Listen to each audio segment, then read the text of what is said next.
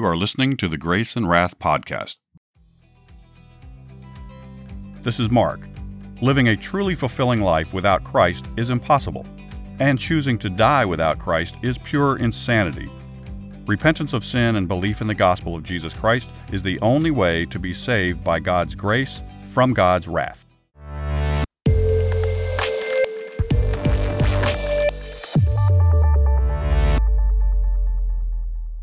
Welcome back to the Grace and Wrath podcast. If you're new to the show, welcome.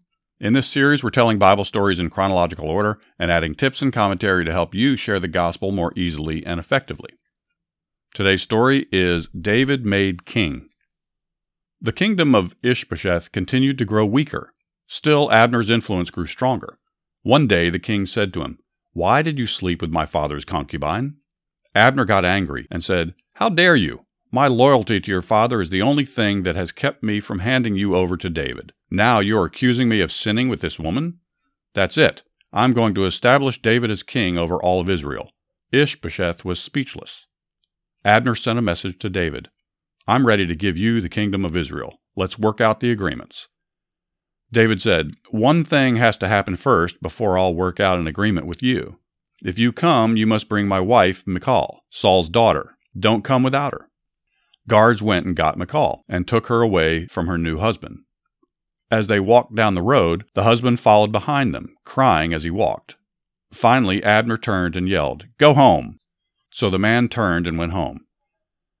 Abner got the elders of Israel to agree that David was king of Israel. He then went and told David. Together they had a banquet to celebrate the news. Abner then said, "I'll go and make the final arrangements for your coronation. Then you'll be king over the whole nation." So David sent him away in peace. Joab had been away while all this was happening. He returned just after Abner had left. He went to David and said, "Why did you let Abner escape? Don't you realize that all of this is just a trick to entrap you?" Then, without the king knowing it, Joab sent a message to Abner. "Please come back to Hebron." When Abner got back, Joab asked him to step aside so they could have a private conversation. Once they did, Joab stabbed Abner in the stomach. He fell to the ground and died. David was devastated when he heard about what had happened. He put a curse on Joab and his descendants. The king knew that Joab had killed Abner to revenge his brother's death. Still, he made him and his men rip their clothes, put on sackcloth, and mourn Abner. David then walked behind the funeral procession and cried openly at the gravesite. He wouldn't eat anything for the rest of the day. He said to his soldiers, "A great leader of Israel has died today." All of Israel took note of what David did, and they were convinced that he had nothing to do with Abner's death. 2 men went into the house of Ish-bosheth and killed him while he was in bed taking an afternoon nap. They cut off his head and took it to King David, saying, "Your enemy is dead." David said, "When I was in Ziklag, a man came and told me he was merciful to King Saul by killing him before the Philistines could torture him. He thought he was bringing me good news, but I had him put to death. Now you come and tell me you killed the king of Israel while he was sleeping in his bed?" David had both men killed. He then had their hands and feet cut off, and their bodies were hung near the pool of Hebron. All the tribes of Israel met in Hebron and made David their king. He was 30 years old.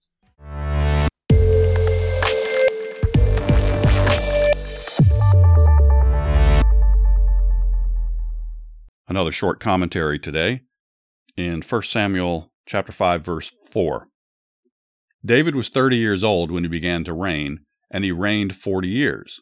In Hebron, he reigned over Judah 7 years and 6 months, and in Jerusalem he reigned 33 years over all Israel and Judah. So David was a loved and long-lasting leader for the Jews. But I would like to note that there's some interesting numbers. But as the story ended with him noting that he was 30 years old at that time, Jesus was also 30 years old approximately when he began his ministry. David, lived for many decades and led for many decades, but Jesus will reign forever. And I just wanted to show that commonality, I should say, between the two lives. Jesus was of similar age when he began his ministry, but will reign forever.